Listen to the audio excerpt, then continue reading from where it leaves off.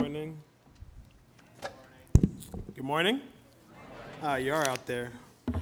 This morning, we're starting a new sermon series that I'm actually really excited about. This sermon series we're entitling DNA, Living Out of Our Uniqueness and Into Our Call. DNA is probably something, if you remember that far back, that you got in middle school or maybe even high school biology. I'm going to pronounce this really terribly, so for all the scientists out there, I apologize, but DNA apparently is deoxyribonucleic acid, right? What DNA is a self-replicating material. So what we want, I got a couple of thumbs up, yeah. Whew. Mr. Conway would be really proud of me right now. I should probably send him an email. All right, so DNA is self-replicating material. So it's not just that, we all have DNA, but the idea of DNA itself is that it's supposed to reproduce. It's present in all living organisms. It's the main constituent of chromosomes. And the basic idea of DNA that I want you guys to hold on to is it carries the genetic information that makes you you. And it's supposed to reproduce, all right? So you're going to have to hold those two in your mind as we go through this series, that this is the core essence of who we are. This is the core essence of what we're supposed to be reproducing. The second thing about DNA, when it comes to outside of living organisms, when it comes to bodies of people, organizations, or in our case, a church and community, what it is it's the fundamental or basic distinctive characteristics or qualities, right? So when we say this is HBIG DNA, we're saying this is who we are.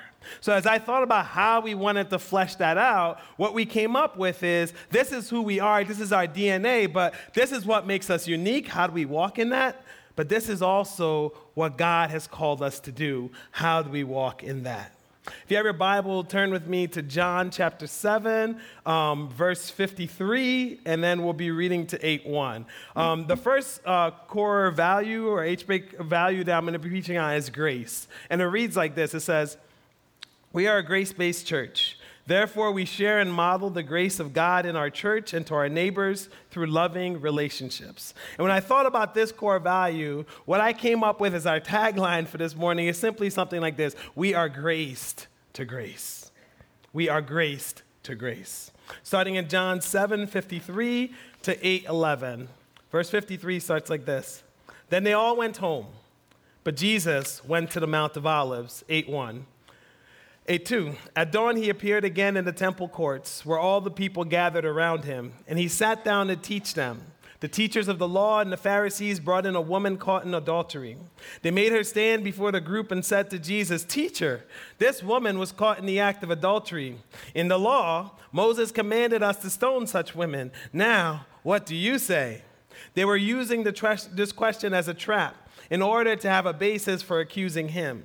But Jesus bent down and started to write on the ground with his finger. When they kept on questioning him, he straightened up and said to them, 'Let any one of you who is without sin be the first to throw a stone at her.' Again, he stooped down and wrote on the ground. At this, those who heard began to go away one at a time, the older ones first, until only Jesus was left. With the woman still standing there, Jesus straightened up and asked her, 'Woman, where are they? Has no one condemned you?' 'No one, sir,' she said. 'Then neither do I condemn you,' Jesus declared. 'Go now and leave your life of sin.'" Let's pray. Our Father and our God, we thank you this morning for your grace. The grace of your Holy Spirit that even turns us to you. The grace of your Holy Spirit that convicts us that we need you. The grace of your Holy Spirit that brings us into relationship with you by introducing Jesus Christ. Lord Jesus, we thank you for your grace. Your grace that you so loved us, you came to this world. That you who lived in radiance took on skin. That you went to Calvary to die for our sins. That you've been raised again. Father God, we thank you for your grace. Your grace that resurrects Jesus. Your grace that resurrects us. Your grace that sends your Spirit. Your grace that sends us. Your grace that lives in this world by the power of your Spirit. And by, yes, we, your children, your church. In your holy and precious name, amen? So grace is an interesting word. It's another one of these Christian words that we know. Grace is a name that it's something we say in our prayers. It's something that in the songs that we sing. Amazing grace, how sweet the sound. Grace is a name we love to give to our daughters. And in some places, our hospitals. In some cultures, it's even how we address the royalty, your grace. Grace is also something we say before the meal sometimes. Grace is something that if we've lived long enough, we see people fall from. Whether it's our leaders or politicians or whoever, our stars, they fall from grace. Grace is also something that we hope that we have. We hope that all of us are seen as people who are gracious. We hope that all of us are living lives where we're grateful. And we teach the next generation or those we have influence over that they should be grateful. When we go out to eat, hopefully we remember that most waiters might make less than $2 an hour and we leave a little bit of gratuity. Grace. It's another thing I learned about grace this week, and the musicians will kill me on this one, but I'm trying my best, right? But I also learned there's something in music called grace notes. And the idea of grace notes is that it's not necessarily part of the piece, but it's put into the music to add a little bit of spice, a little bit of flavor, right? So I thought about this, about how, sometimes the steak is real good, but you just need a little bit of dash of salt. That's what a grace note is. The steak is so good, but you got your salt, you're even a little bit better, just a little bit. Watch the cholesterol, people. But the thing about grace is that all these different aspects of grace only highlight this big thing we're trying to say. All these different aspects of grace, Philip Yancey calls it the last best word or the last great word, in that we use it so much, but all these ways that we use it just highlight this simple thing. So our question this morning becomes, but what is grace? Desmond Tutu, a South African cleric and theologian, says, in the Bible, we first encounter God when he sides with a bunch of slaves against a powerful Pharaoh, an act of grace freely given.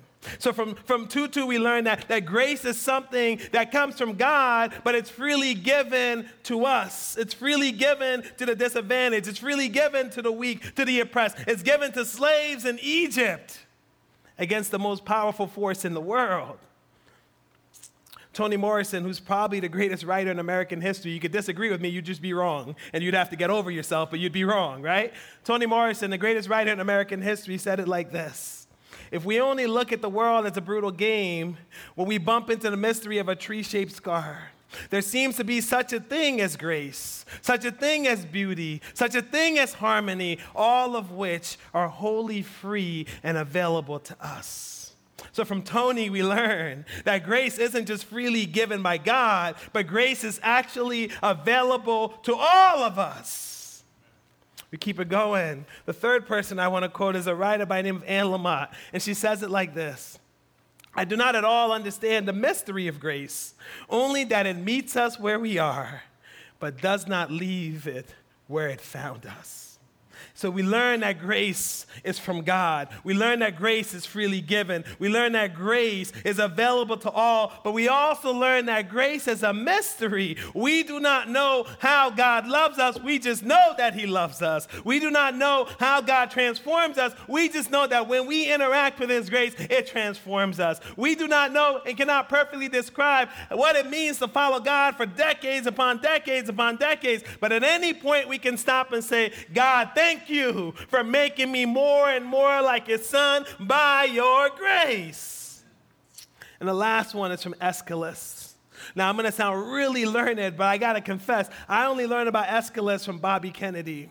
You see, on the day that Martin Luther King was shot and killed, Bobby Kennedy was actually campaigning to be president. And his advisors all around him said, Bobby, yeah, Dr. King was killed. Like, people are rioting everywhere. You probably should just keep it in tonight.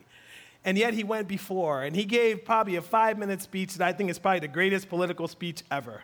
And the reason it is because it introduces Aeschylus, who I had no idea who he was, but apparently he's the father of Greek tragedy. He's the father of drama. If you like anything that's considered drama, thank Aeschylus. For what was fascinating is that Kennedy was able to unite those people in Indianapolis, and it was one of the few places in the country that there wasn't riot on the night King was shot.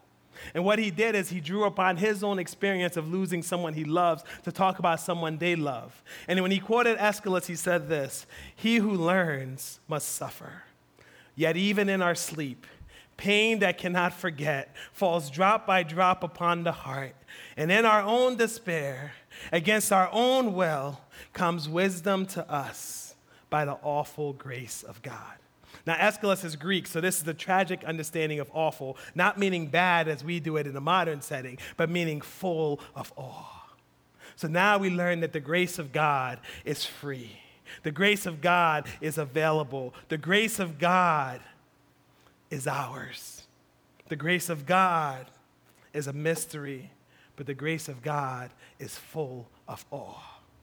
What is grace? Paul says it like this in Ephesians 2:4-10, which we read earlier. But because of his great love for us, God, who is rich in mercy, made us alive with Christ. Even when we were dead in transgressions, it is by grace you have been saved. And God raised us up with Christ and seated us with him in the heavenly realms in Christ Jesus, in order that in the coming ages to come, he might show you what? The incomparable riches of his grace, expressed how? In his kindness to us in Christ Jesus. For it is by grace you have been saved through faith, and this is not from yourselves. It is the gift of God, not by works, so that no one can boast. For we are God's handiwork. We are God's masterpiece. We are God's eureka. He made all the world, yet when he made humans, he stopped and said, wow, I done good. For we are God's handiwork, created in Christ Jesus. Why? To do good works, which God prepared in advance for us to do. What is God's grace? It is the engine by which he has saved us. What is God's grace? It's what's available to us through Jesus Christ. What is God's grace? It's the one that doesn't just save us, but has changed our entire eternal destiny. What is God's grace? But Christ Jesus revealed to us. What is God's grace? But our gift from God to give to our world. When I thought about grace and how do we preach about what is grace and what God calls us to do with grace, I couldn't help but think of this passage. John 7:53-8:11. It's a very familiar passage, but what some people don't know is that this is also a very scandalous passage. You know, when I was first reading the Bible as a kid, it used to have a dotted line, you know, and it'd be like, and it'd be an inscription. And usually the inscription were at the bottom of your Bible, and none of us would really read those, right? But this was actually like in the text, and you're just like, what's going on here? You see, the scandal is that this passage doesn't appear in the very earliest manuscripts. So people have been debating this for thousands of years now. There's some people who say that, like, we know the story happened, we just don't know where it fits. So there's some writers and some Bible translations who put it as like a couple of verses in Luke, a couple of verses in John. There's some people who don't put it in. And then there's some people who put it in with a ... and say, we think it goes here. But where does it go? You see, part of the transition is because this story is scandalous for so many reasons. Part of what they were worried about wasn't that the story happened, but that they didn't trust that we can interpret it right. Some of the things they were worried about was that people would read this story and be like, God just doesn't care about sin. Or, Jesus just doesn't respect the law. So part of the scandal was like, how do we put this in so that people would get it and understand it? Because here's the thing about John 7 and 8. If you pull out this story, it seems to flow so much easier and so much better. You know, it just seems that it would fit better without it. Because in John 7, Jesus is in the temple and he's preaching and people are like, who is this guy? They're intrigued, they're wondering, they want to know more. But by the time you get to the end of John 8, the scene has changed. It's now a darker Jesus. Some of the harshest words that Jesus says in all of Scripture is found in John 8. He has such hits for the people like, you think you know God, but you actually don't. He has such hits as, I am from God, believe me or go to hell. He has some hits like, you know what, you like Abraham and you call him your father. I am greater than Abraham. He has such hits as, you want to kill me. That's only because you belong to your father, the devil. So how does Jesus go from an intriguing young prophet prospect that everyone wants to be around to the guy who's commanding us to hell by not believing in him? What happened? And I think that what happened actually best explains why this story belongs. Because the story represents the change in mood that goes from Jesus exalted to Jesus being threatened to be stoned. Because here's the thing I've learned in my 36 years. Sometimes we know stuff, but we don't really know it until we know it. Sometimes you might think something, but you don't really think it unless you experience it. Because what happens in this story is that something has happened to Jesus to make him see. Because Jesus, before this, might have thought that the people were more obsessed with the world around them. But after this story, he knows it. Jesus might have thought that people were more obsessed with fitting in with their world. But after this story, Jesus knows it. And it's such a stark reminder to us. We make fun of middle schoolers or high schoolers for image problems, but yet we as adults are still obsessed with fitting in with this world. We're so obsessed with the world's values lining up with our own. We're so obsessed with the world says this is right, so it must be because the masses say it's right.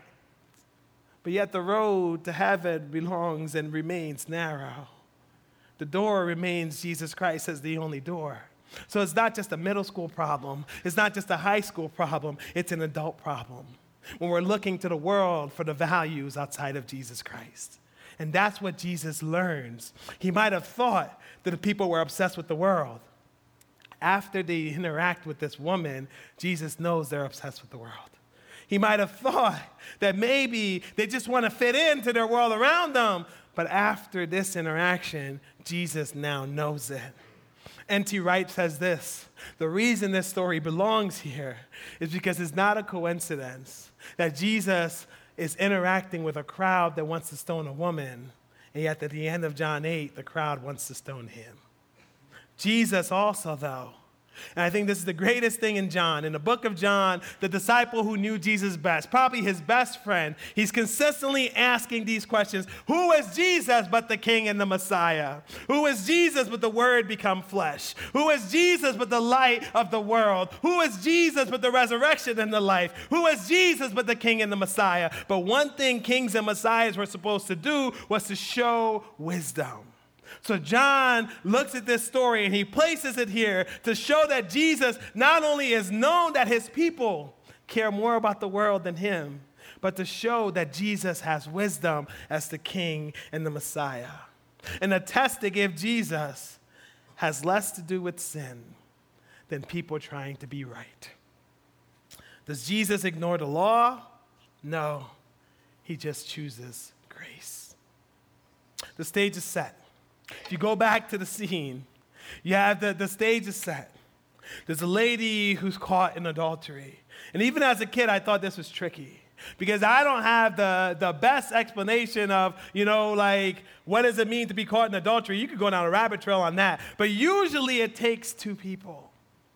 And it's interesting that they only accuse the woman. Is it interesting? Or is it just a reminder of the power and privilege that we have? That we get to pick who the victims are. That we get to pick who the oppressed are. That we get to pick how we're right and they're wrong. They could have brought the person she was caught in adultery with because they technically, according to the law that they were citing, were both liable for death for adultery. But they only brought the woman. Jesus might know that his people are liking the world, but now he's experiencing that his people are obsessed with being like the world. They bring her before him and her alone. It leads some commenters to say, you know what? Maybe the guy she was caught in adultery was also part of the ruse. We do not know. Some commenters said that the reason they brought her to adultery is because maybe they all had relationships with her too. We don't know. But I think it's very, very striking that when accusers come, they pick someone they perceive as weak, someone they know as marginalized, someone they know that society shouldn't care about. And it's this reminder to us that accusers pray. But if we're going to be people of grace, it's not just about standing with victims. It's not just about praying for victims. Thank you for your thoughts and prayers. That's nice. It's about doing what Jesus did. And we'll go through that in the passage. They bring this woman adulterer because they feel superior. They feel as though she's a woman who would care about her. She's an adulterer who would care about her. She's the least of these in our culture. We are men. We have the say here. Who would care about her but Jesus Christ? And after they bring her in front of him, They set this trap. And some of us see the trap, the kind of like the first level of the trap is easy to see. Jesus is the Messiah. Jesus has come, he said, to fulfill the law. But Jesus now has to answer a question. Are you willing to say that we shouldn't follow the law of Moses? That's what they're quoting here. And the irony about this law of Moses is that not only should the woman be stoned, but the other person in the adultery should be stoned. And here's the other one I just found out. If they were wrong, they, the accusers, should be what? Stoned. But only the woman is on trial. They try to put Jesus in a corner regarding the law of Moses. You, prophet, what are you going to do with the law? But here's the secondary trap. You see, some things we forget is that we remember that's at Christmas, but then we forget it through the rest of the Gospels. The people of Israel are still under the yoke of Rome. They're still under the power of Rome. And the secondary trap is that Rome had actually banned stoning. Unless you could prove that it was a temple violation, it was a violation of your faith and law, Rome banned stoning. So Jesus was in a corner two ways, because if he goes against the law of Moses, he's not a real prophet. If he commands that she should be stoned, Rome is going to come after him. And if he commands that she should be stoned, the people who knew him as the lover of sinners, the one who welcomed everyone in, they will turn on him. So you see the levels of trap that's going on here. And as a kid, I was so obsessed with, what is Jesus writing on the ground? But if you understand all these different dynamics, you realize that maybe he's just taking a breath. Or maybe the shock of it all, When somebody really lets you down, somebody you love, somebody you admire, when they let you down, it's a different kind of pain, isn't it? And sometimes you just got to let the pain almost hit you, and you're just like, wow, that just happened. Maybe Jesus is going through some of that. But he stoops down and he starts to write. And because we're human, we want to know, what is he writing? And some people think, you know what he did? He started listing the commandments, or he started listing the laws that these people might have violated. He started listing. We do not know what he wrote. And I thought it was funny when Kevin was talking about, yelling and then coming closer and closer to Barb. It's the same thing that happens in this scene, right? They're accusing. They're like, she should be stoned. She should be stoned. And he's like, excuse me a second. Just scribbling away. And maybe they didn't think he heard them. So they're like, no, seriously, she should be stoned. What are you going to do? Jesus stoops down to write. But when he stands up, he takes a risk.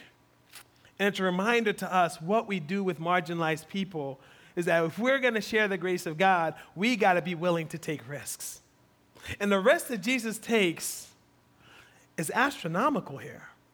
We sometimes read this story and be like, well, he's God. Obviously, it's going to work out. But the risk that Jesus takes is bold.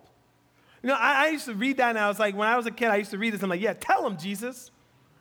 But if you listen to what he says, and you know human nature a little bit more, you realize how dangerous it is, right? He says, let anyone who's without sin throw the first stone. All it took was one person without self-awareness, or one person who just wanted to kill her anyway.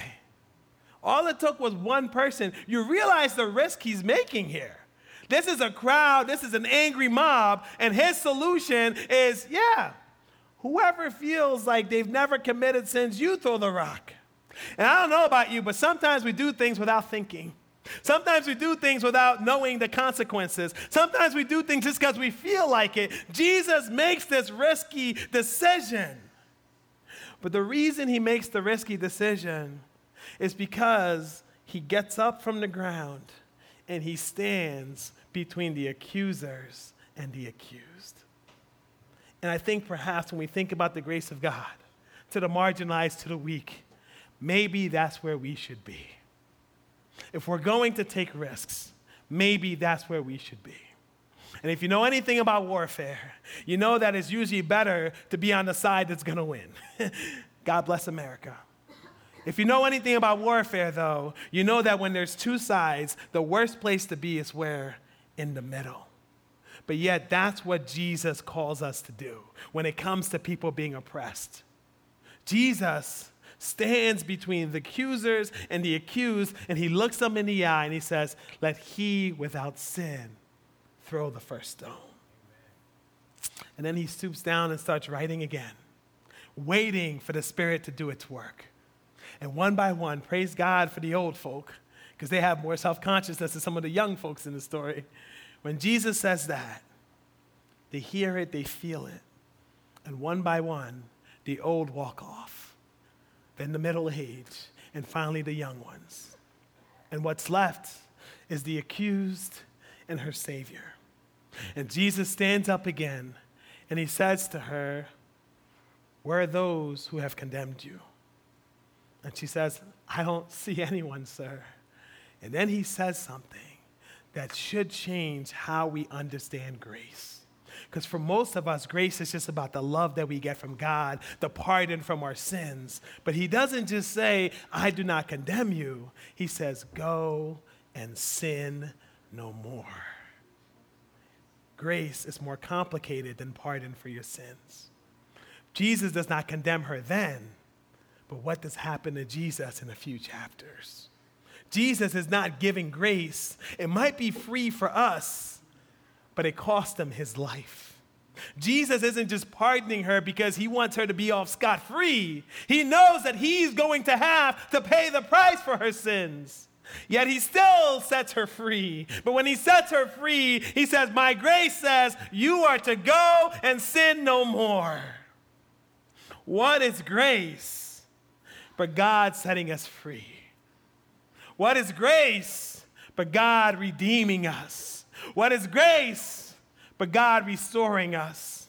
What is grace but God standing before our accusers and even Satan himself and said, I will take care of it. They can be redeemed. They now belong to me.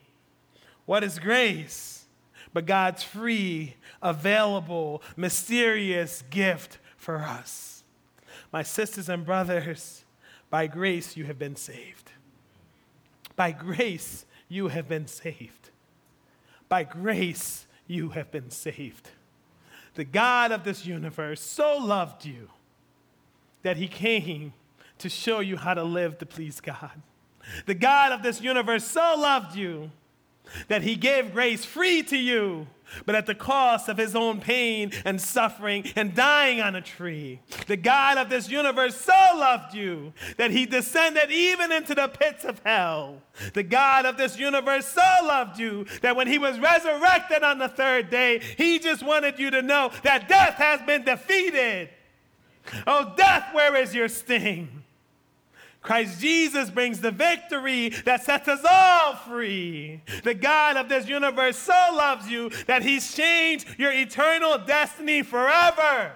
We spend so much time obsessed with the world that we see and the situation that we're in, and we forget that forever has been changed. You belong to Jesus forever. You're sitting right now in the heavenly realms with him. Jesus has bought you at the price of himself, but to set you free. By grace you have been saved. By grace through faith, you now belong to him. And when I think about us as a church, and when I think about this idea of what does it mean to be a grace-based church, it's us saying, God has graced us, we will grace our world. We have been graced to grace. We have been graced to grace. All of us who follow Jesus, we have been graced to grace. Philip Yancey tells a story about C.S. Lewis. It's one of my favorite stories. I read this over 20 years ago. That's scary. Read this a long time ago. And it's in his book, What's So Amazing About Grace. He talks about this conference of all it was supposed to be a conference of comparable world religions, right? It was very, inter-religion and into all that. Everyone's coming there. And they started talking, and before Lewis got there, there's this argument that bubbled up from the floor. And the argument was like, but honestly, what's so different about Christianity? And one person got up and says, like, the resurrection, And another person got up and be like, actually, your version of resurrection is a little different, but other faiths have that too, And another person got up and they said, the incarnation. And another person got up and said, yeah, again, your version's a little different, but other faiths got that too. And they were stumped. And Lewis comes in because he's like me, he's late to everything. He shows up, and they're just like, hey, Clive Staples Lewis. His friends call him Jack. Hey, Jack, what's so different about Christianity? And without even taking his jacket off, hanging on the thing, he goes, oh, that's easy, grace. And they're like, wait, what? Grace. The idea that God so freely loves us, no strings attached. The idea that God's love is unconditional. Every other faith wants you to earn the love of God, wants you to earn your place, wants you to earn your reward. God's love, God's grace is free. That's what sets us apart. So when we say we are grace to grace, and if God's love is free, and we're the only ones through the power of the Holy Spirit can give God's grace to the world, the question becomes, what are you doing? We are grace to grace. How are you living to give grace? Jesus risked by standing up for this woman, but his risk is a costly grace. So many of us settle for what Dietrich Bonhoeffer called a cheap grace. So many of us settle for, God loves you, and that's what love is, so everything is okay. That's not love. That's also not grace, as Jesus defined it. Grace is not everything is okay.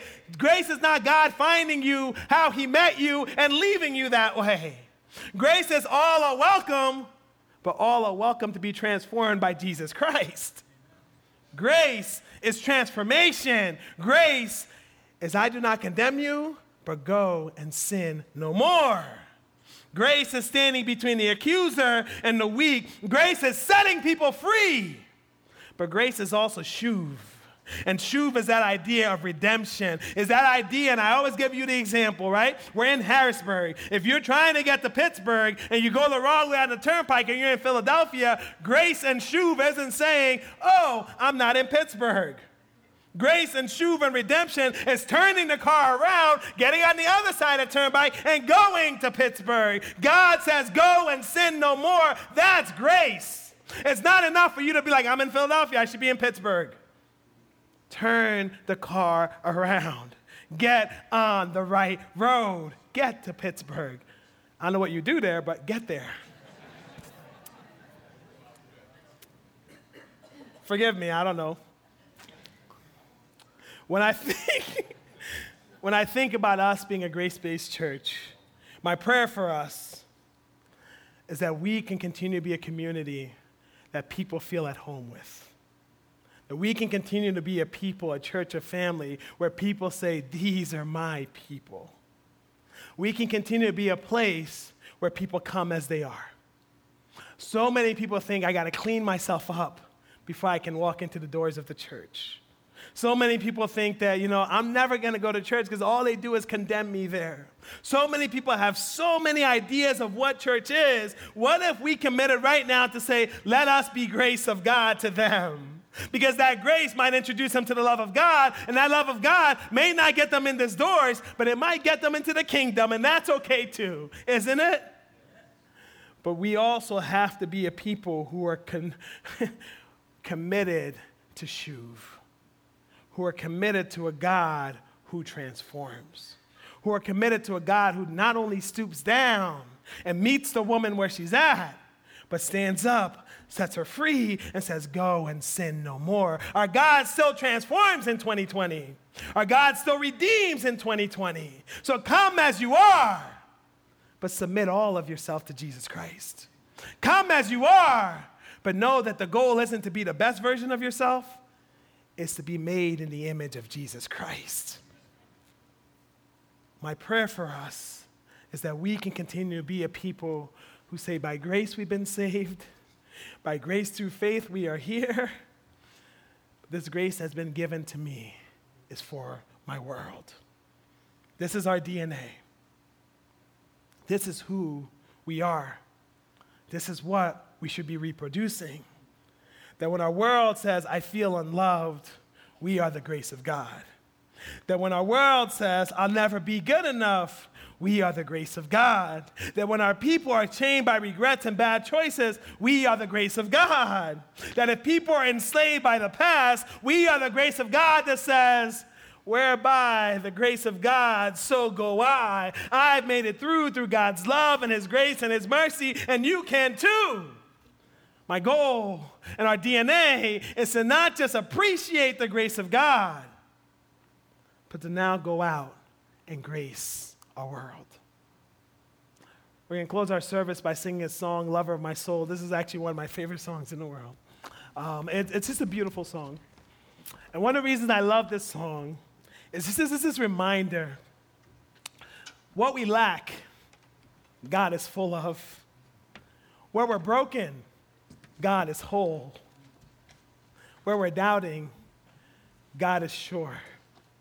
And it's this call to us to simply trust Jesus because he is indeed the lover of our soul. I'd like to invite up the intercessors. We'd love to pray for you for anything you've got going on. Any pastors in the room, come up. We'd pray for you too. But as we sing this song, may you be reminded that you're not defined by what you lack. Your God is full. You're not defined by how you're broken. Your God makes things whole. You're not defined by where you doubt. Your God is sure, and he loves you so deeply. Let's stand and sing together.